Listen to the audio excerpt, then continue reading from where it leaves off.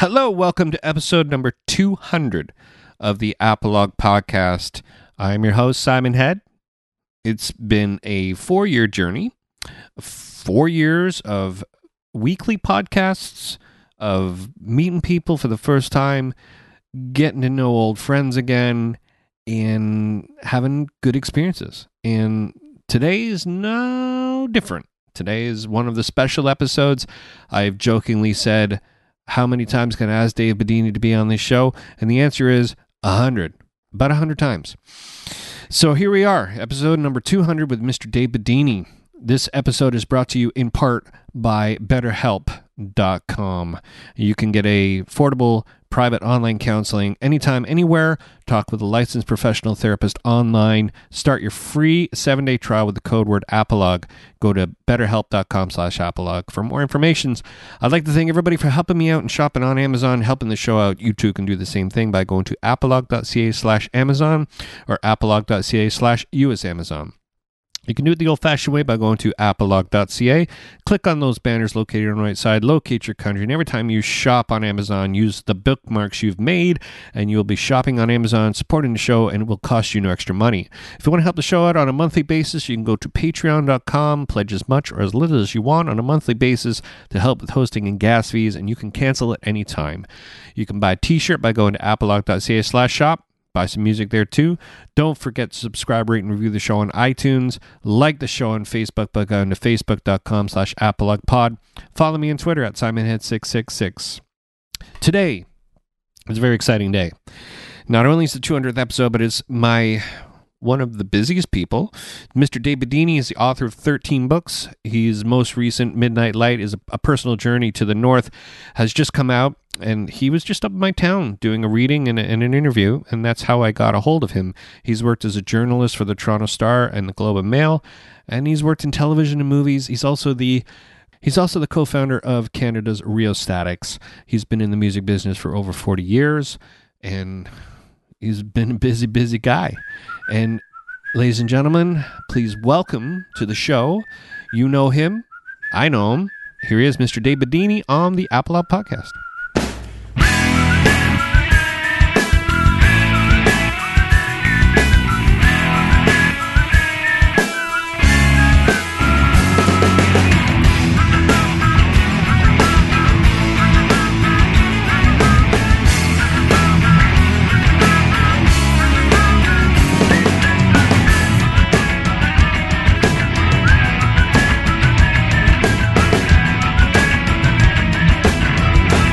This is my 200th episode. Congratulations. Thank you. Yeah. And I'm trying to think.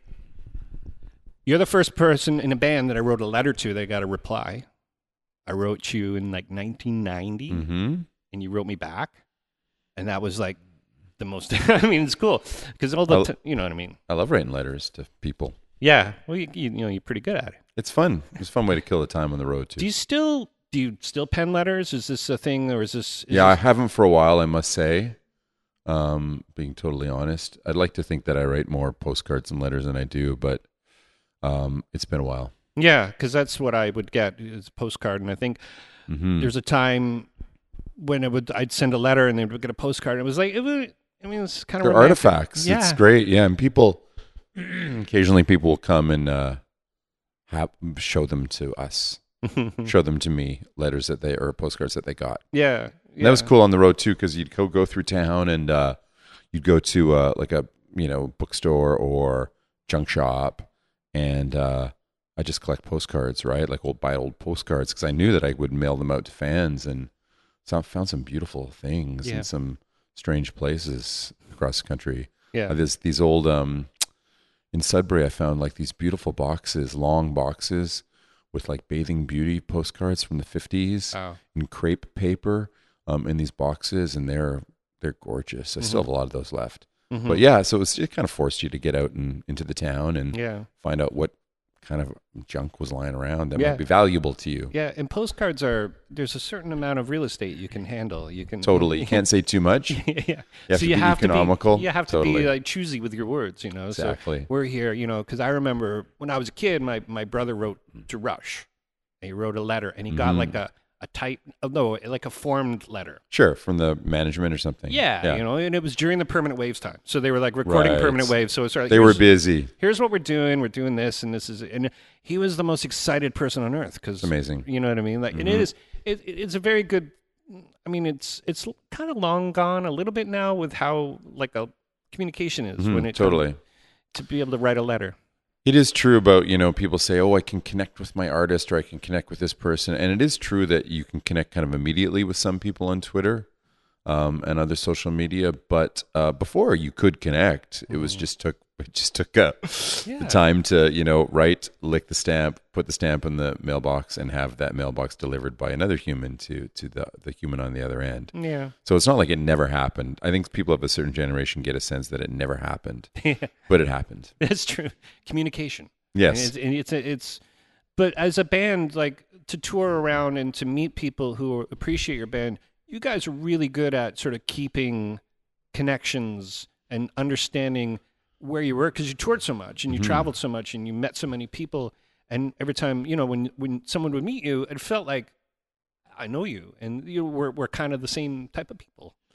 Yeah, fans are and people who like music are so important to bands and to culture and to life and art. I mean, I was just always so grateful those early tours that anyone came to see us play. Yeah, and in those early days, like I remember we played in Calgary at the Republic the first time. Or the Westward Inn. It was we did play the Westward too. Yeah, that was that's lost to my the darkness of my memory, but with Wes. Just it was great. I mean, the Westward was great because it was you actually got rooms, which was beautiful, and they fed you and stuff too. But it was a weird room, and I don't think we really did that well. But I remember the Republic, how that one show we did, there was 14 people in the crowd, and we all seemed to. I think we passed around a microphone during one of the songs, and we had each people kind of direct the song, asking what they demanded of the song, and we would respond. But I can still remember.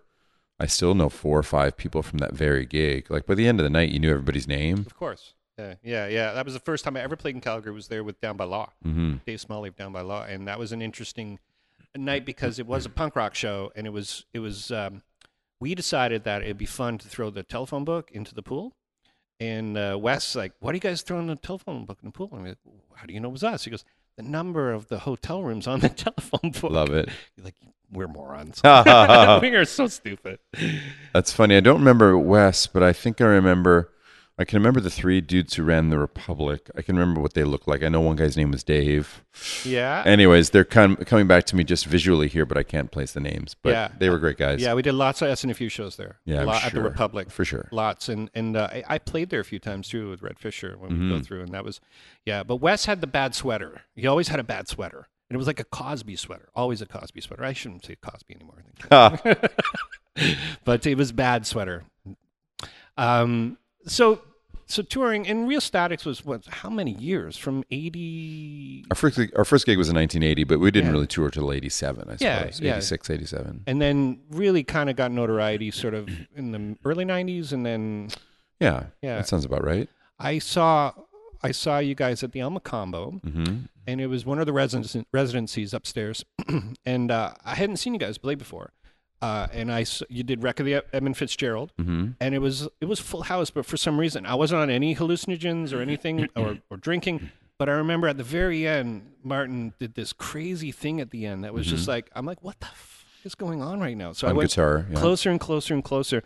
I ended up as far away as we are, and I was like, what is happening? What's going on right now? And I remember and you guys had already you were gone, and he was still playing stuff, and it was really special moment. I'll never forget it because it was like, I can walk right up here and see what's happening. And that was fun. The song would end that was one of the things that one of the privileges I think we had with the band, that kind of band, and also just that kind of song, because we would play this song. It would take 12 minutes to perform, and then we would finish it, and then there was another 12 minutes still to come, and that was that was Martin playing with his early effects unit, and he had a little tiny Ibanez, very thin effects unit that was really nothing cutting edge or nothing. It might have been when it first came out at the time, but it was actually quite out of date.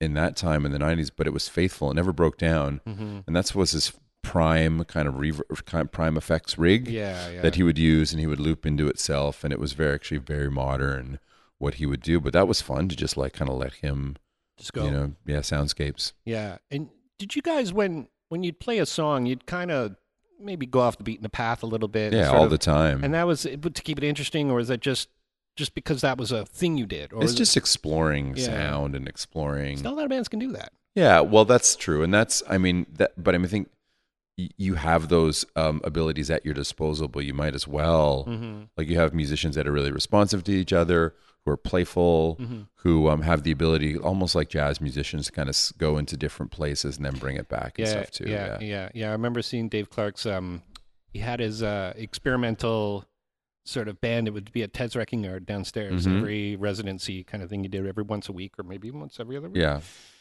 And they'd make up stories and play, and it was, I think a lot of it's him too, kind of like just taking it, and everybody sort of, oh, that's where we're going. It's always fun to watch. Trying to keep up and trying to not become a disaster.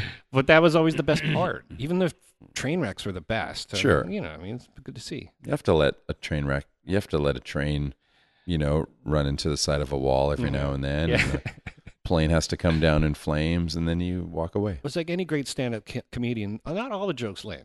They don't need to. Failure is a big part of art, I think, in creation, right? I mean, it really is. Yeah. There's a lot of failure that the listener or the reader never gets a chance to see because you shouldn't necessarily have to see it. But sometimes it's really interesting to see because it just reminds you that artists are human and people make mistakes. And out of those mistakes come, great stuff. Yeah.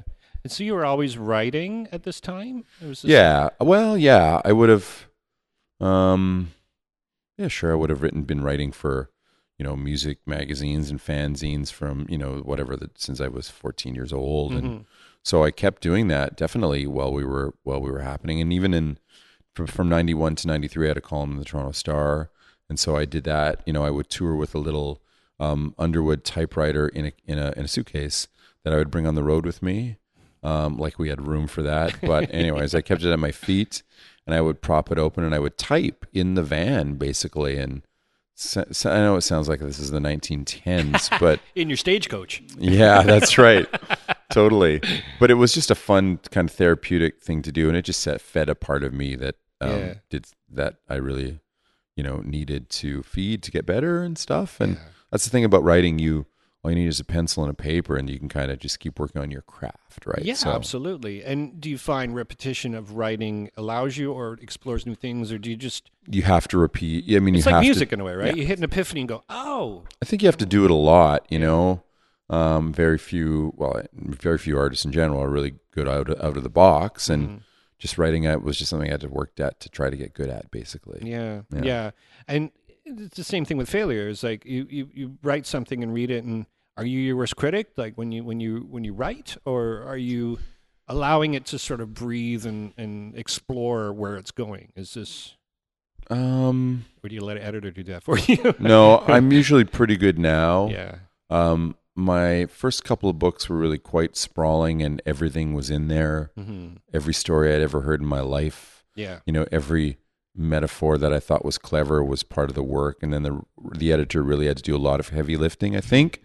Even Tropic of Hockey, which was my second book, there's a whole section about playing hockey in Ireland that didn't even make it into the book because they just had to thin it down so it was readable, basically. Right. Or it had that nice balance. But now when I submit, it's very, very tidy, really. Yeah, yes. Self-editing is something you learn to do. Absolutely, it's like writing good pop songs. You get to sort of know where to get to faster. That's right, and where you're going and where it might not land. Do you ever write a whole day and go all the time? You really? Yeah. Oh my God, it sounds like such. I mean, because I would always. That's one of my things. Like writing a biography on a band to me would be like the most challenging thing for me to do. I play music and I enjoy art, but writing is something that fascinates me because the imagery that's created from reading a good book is something that no song, sometimes songs can create imagery as well, but when you're there by yourself in your bed reading a book and it's like, oh my God, I'm right there. Well, it's like, the poem was very, very jealous of the lyric because the lyric has all of these friends around it. The lyric has melody and, notes and musicianship and to support it and stuff. Whereas a poem stands alone. And it's the same thing with prose to a point. You're right. It's like it really has to hold up naked, without any kind of support or dressing or, I agree.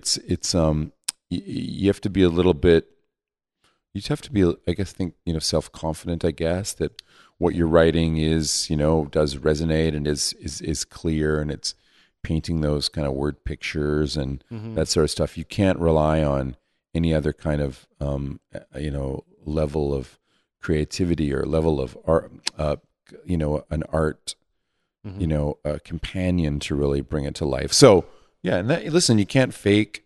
I think you can kind of, you can listen to a song, a garage rock song from the early 60s where stuff's out of tune, but the band's trying really hard and you find a great charm in that piece of music. You can't really do that with writing. Yeah. Really. Yeah. There's a certain rule set in a way to follow, or because everybody kind of has to think like you, and music allows people to start hypnotizing them to think like you because you're starting to play the song that someone's got. Okay. So then you can kind of create with a song, you can create the image. But with storytelling, you have to be kind of a pretty good storyteller to write a book, or they're bad storytellers who are good authors. Well, there are bad authors. There are popular authors that aren't the most artful writers. But I do think you have to kind of if I told a story right now, if I rambled on and we all know people like that, rambled on, never got to the point, and the story was inherently boring, but I thought it was really good, then you don't want to hear another story. So there is kind of a clarity of expression and, and rhythm for sure that you have to, at least be able to try to get good at. I think with a band, you can kind of go like, you can even see a band live and you go like, oh, they have such spirit and they're trying so hard. Like rock and roll allows things to, it can be falling apart and it can still be really great, but I don't think that's true with books. Yeah. I think it has to sort of, the author captains you through, I think, whereas with music, it can be just a bunch of people having crazy fun and that can be great too. Yeah. I have an idea for biography, and it's a choose your own adventure style. So you have the Coles notes of the band's history, that's 50 pages.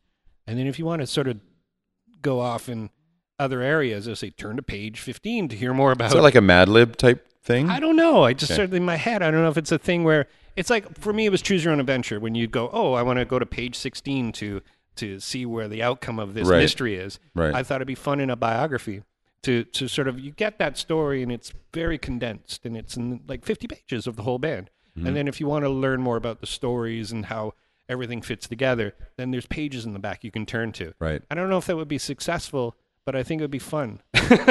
Fun's always a good reason. Yeah, that's for sure. It'd be a fun thing to sort of explore. And I always had it'd be a good idea to get Patrick Stewart to be the narrator of any book, always. I think you have to get in line for that one. Yeah. Yeah, for sure. So do you do the audiobook? Do you do that thing too? Or? I did an audiobook for my new book, yeah. And how did you do it yourself? Or I did it myself, did you have Patrick Stewart do it? No. Oh. No. Oh, well. I think they asked me to do it, so I said I would. And you have a good speaking voice. Yeah, but it was tough to do. It really was tough to read. Really? Sure. Read your own work for that long. And it wasn't at all fun. But I did it, and people can hear my voice reading my work. So sure. I think that's something, I guess. Yeah, but absolutely. It's always good coming from the author. It's nothing I will ever listen to in my life. Oh, really? Nah. You can't put it under your pillow and go, oh, this is... Well, especially after you finish a book, you spend 4 years writing a book, and then you have to spend 2 weeks reading it. Really, you just end up being aware of the mistakes at that point. Oh, so you're like, oh, this is already in print. So if you could... And I never, when I'm writing, I'm never reading the stuff aloud or anything like that. It's a different vibe. Completely. Well, yeah, because then you become your own worst critic, because now you're hearing it, you're reading it, and it's like... Yeah, I mean, the books are not written to be read aloud. They're written to be read, in the safety of one's consciousness, really. Yeah. That voice you hear in your head. Yeah, for sure. And So yeah, it sounds like you're not a big fan of it. Well, I'm not a big fan of me doing it. No, basically. okay, yeah. No, so how many books have you written? This is 13 for me. 13 Yeah. books. Oh my God, because it was only seemed like a year ago that On a Cold Road came out Right. that I read. 1998, but yeah. Yeah. And it was like that was a neat idea because it was your stories intertwined with was that a thing that obviously a conscious effort to you're putting your stories with other Canadian rock stars? Not even rock stars really. People that achieved just anything at an earlier. They achieved something at an earlier time in music. Really, there were some names in there too, but a lot of names that people discovered, I think, through the book. It was just an idea to talk about, as we were touring the country for the first time and then opening for the Hip in '96, about how our relationships were different or similar to those who'd gone out decades before us. Yeah, for sure. I mean, I hear Joey Shithead talk about touring to Thunder Bay when you're talking about driving on dirt roads. Mm-hmm. It's true. And they're still probably, I was up there 25 years ago. They were fixing it. Yeah, no dirt roads anymore, I don't think. At least not into town. Yeah. Around town, for sure. Yeah. So do you miss jumping in a van? Like, this is sort of like an ongoing question in the show. Like, do you miss the getting in the van and taking off? And I take off a lot anyways, but in just different capacities. I mean, for this book, I was in Yellowknife for 5 months in the summertime, and I went back 8 times subsequently. So that's not really getting in the van, but it's going thousands of miles to a place I'd never been before. Mm-hmm. And actually, the van doesn't exist up there because you have to fly everywhere. Yeah. Or in some cases travel by boat. But yes, so even if it's actually, I prefer that to almost getting in a van. Really, although I'll get in a van if I have to, for sure. Yeah. It's the whole part of I can equate being an author close to being like stand-up comedian, where it's you get in a car or you get picked up and then you go somewhere and you do something, and then do you miss the camaraderie of your bandmates or do you just make your own? You must have friends all over. No, I love the camaraderie of a band. Bands are awesome, for sure. I like teams and I like bands, and but it also can be good when you're just by yourself, for sure. Yeah. But it can be lonely. But yeah, the stand-up comedian, for sure. Yeah, because it's just you, right? Mm-hmm. Traveling salesman, stand-up comedian. Is there such a thing as a traveling salesman anymore? I don't know. That's a good question. Like a vacuum cleaner guy comes into Uxbridge and says, "Howdy, I got me some.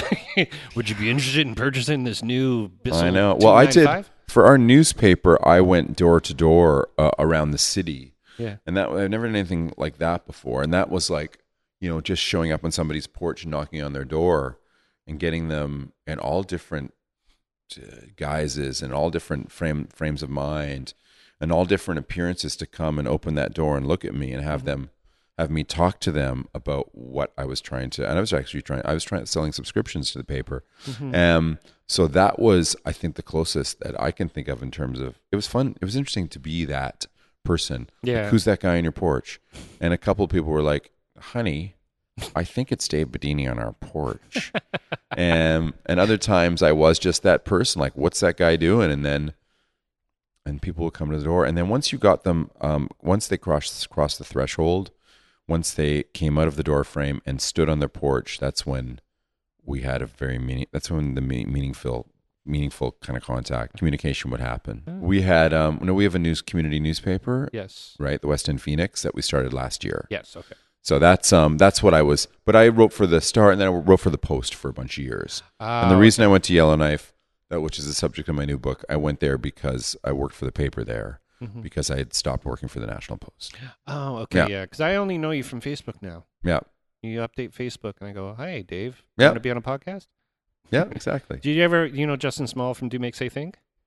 Justin Small. I don't know if I do. He's the main guy. He's on the show, and because I'd asked you, like, I don't know, a lot of times. I know the band. But yeah. I asked him, I said, if Dave Bedini was on the show as many times I asked him, it would be the Simon and Dave Bedini show. That's hilarious. It's true. Because you're so busy. It's hard, but here we are. Yeah, we're here. We're absolutely. Welcome to my town, by the way. Enjoy your stay. I shall. There will be tests. We are the trail capital of Canada. Okay. Did you know that? Nope. To me, I found that dumbfounding because of the Oak Ridges? Well, that's what they call it. I mean, because we're part of the Trans-Canada Trail system. Okay. But I would think somewhere out in Jasper would probably have better trails. Yeah. Maybe, perhaps. Totally. But still. Yeah, yeah. So have you ever thought about, are you still in the west end of Toronto? Yes. Yeah, forever, right? Pretty much. Yeah, Etobicoke? No, in the city now. Yeah, okay. Yeah. Yeah, so have you ever thought of moving out this way into the...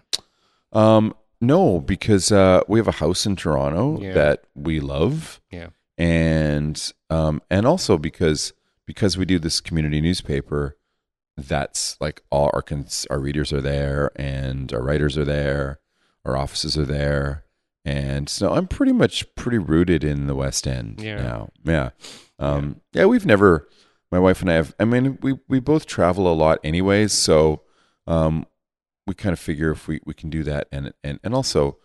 It's not like we have to sort of buy our way into the city. We've had a place there for a long time. Yeah. If it was a different generation, I was different age, different time, for sure I could see leaving, definitely. But we're there now, so we're good. You've been there long enough to sort of deal with the big bubble and how the real We just don't have to try to raise the money to afford a house, right? It's insane. So, we moved out 12 years ago. Yep. We were at the East Side, and we sold our house. It was like great. Mm-hmm. And then the people that just sold it for over almost $2 million. That's also great. A little post-war house. Crazy. In the middle of East York. Yep. And I think that's awesome, but it's like, when does it stop? Yeah. Like, it's so hard for young people to buy a house, and we're so lucky. It really is. You know what I mean? Yeah.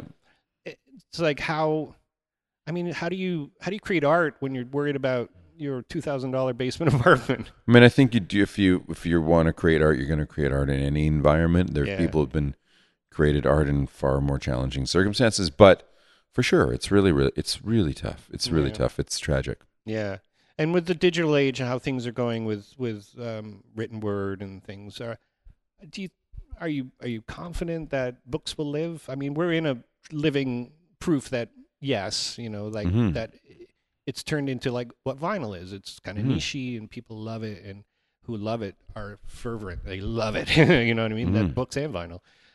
Which they're getting here, vinyl. I don't know if you know that. They're going to start putting vinyl in. Yeah, I saw some records out there. Did I not? Yeah. Yeah. So are you confident that literature and how things are going, like how's you feeling about it? I mean, I don't think anybody really knows. But I've had over, 20 years, more, people have been predicting, the demise of the printed word and the demise of books and the demise of clubs and the demise of everything, the demise of art in the face of digital technology and other things. But I mean, we just started a community newspaper. We have 2,000 subscribers. We're going into our second year, so we've proven that that's not necessarily the case with that. Mm-hmm. I've been a working musician in Canada for the last 40 years, so that happened. Mm-hmm. And I think often when changing times come, people think that artists will be the first to kind of fall off. And economically that is true in certain cases, but again, like, I think art will always find a place. People need it. It's important. I think even as our city in Toronto grows, people are, our country, our culture, everything, we're coming finally around to the fact that, cultural leaders are important in terms of articulating our time. Writers writing about our country is important, and musicians too. You're seeing that more and more. So yeah, I think everybody will just be fine. I hope so anyways. Yeah, it's true. I mean, because I've traveled to Europe, and I see how that sort of culture is completely different when it comes to media. And when I went there, it was in the early 2000s playing music, and it seemed like they didn't care about image-based stuff. Right. They didn't care about trends. They didn't have much music. They didn't have MTV, and they didn't want it. Right. I think it's because they had an extra 1,000 years of culture. You know what I mean? They had sure. museums, and they had churches and things that have been there for 500-600 years. I just says an extra 1,000 years of DNA. You know what I mean? Like, we're relatively a new. Yeah, it takes time. We're Definitely. Old, we're old. We come from different parts of the world to come to Canada, but I just, for some reason, it's like. And my other one is because the Scorpions, they don't care about image. They're there. The band, the Scorpions? The Scorpions. Right. They're old, ugly, and bald. Right. And, they still play the Megadome in Munich. God bless them. God bless them. Amazing. Absolutely, right? So for a guy going across to Europe in his 30s, it was sort of like, oh, this is refreshing, because Canada was sort of knee deep in that crazy, like, how the industry was going, which is Napster and Right. And sort of, we hadn't found our feet. And I'm 30 years old playing in Europe, where I couldn't get arrested in Canada. I mean, did Rios ever make it over to Europe? Just the UK, but never on the continent. It's not the real Europe. It's different. Yeah, absolutely. I remember going to Britain and going, yeah, I got to go back to Germany. It's more, it's got it going on. Yeah. But you must have done travel, and Of course, and a lot of hockey stuff too over there, but not a lot of rock and roll. Yeah. But yeah. Yeah, it's a whole different world, Are you going to, with the book tour, so you're going in Canada? Yes. Are you going to go with States? No, the book is not coming out in the States, just in Canada for now. And I suppose if I get a publisher elsewhere, I'll go. I've been with other books, so I've been all over, really everywhere with other books. So, we'll see. I mean, I also I think less travel is probably, I mean, famous last words, but because I have a job, because we do this paper, and because we do it every day. It keeps me pretty close to home, actually. Yeah. So as I get older, I don't want to leave my house too. Yeah. I have my kids, I have my bathroom, I have my, sure. It's my life, Yeah. And to be able to sort of share yourself with all the people everywhere, it must get, it's time for you. There's some trips like you kind of can't say no to. And yeah, those you just have to, places you have to go to because you've never been before and stuff. But but yeah, it's okay. It's fun to work in the neighborhood too. Yeah, absolutely. Well, welcome. Like I said, you're doing a show tonight. Yep. This actually is coming out tonight because today marks the 200th episode of the podcast. I've asked you a lot of times to come on the show, and I'm so glad that it worked out this way. And I know you're busy, and I know you got lots of things to do. My wife was going to come, but she's sick, so she's like, I don't want to cough throughout the whole, because it's a reading, Yes, that's true. Just wouldn't be cool. Coughing's okay. Nah. Where's the brewery from here? Close? It's not that far away. Cool. It's just, it's great. I'm pointing. Is it on this? It's on this street. Yeah. Amazing. Yeah. And it's called, what brewery is it? The Wedge. The special secret wedge. Secret Wedge. I should know that because it's the brewery in my town. I'm going to go there. I'm going to go there. Well, I'll make sure that I want to come see it too, because I realize I don't think I've seen you. It's got to be almost 15, 20 years. Cool. Easy. Yeah. Well, yeah, readings can be interesting. I try to make them as interesting as possible for people, Yeah. Do you do like voices and stuff? No. Well, I will do a voice tonight, though, I think. Okay, cool. Right on. That's something to look forward to. Yeah. So in the future, you're just going to keep writing books? In the future? I don't know. Yeah. I don't know. I have a play that I'm working on that maybe might happen, which would be pretty fun. And our record's coming out in the spring, so that... Self-released? 6-shooter records. Nice, okay, yeah. So that they're going to do that. And then we'll see. Do you have a title for the new Rios record? Not really. We have a few titles, but we don't know yet. How many songs?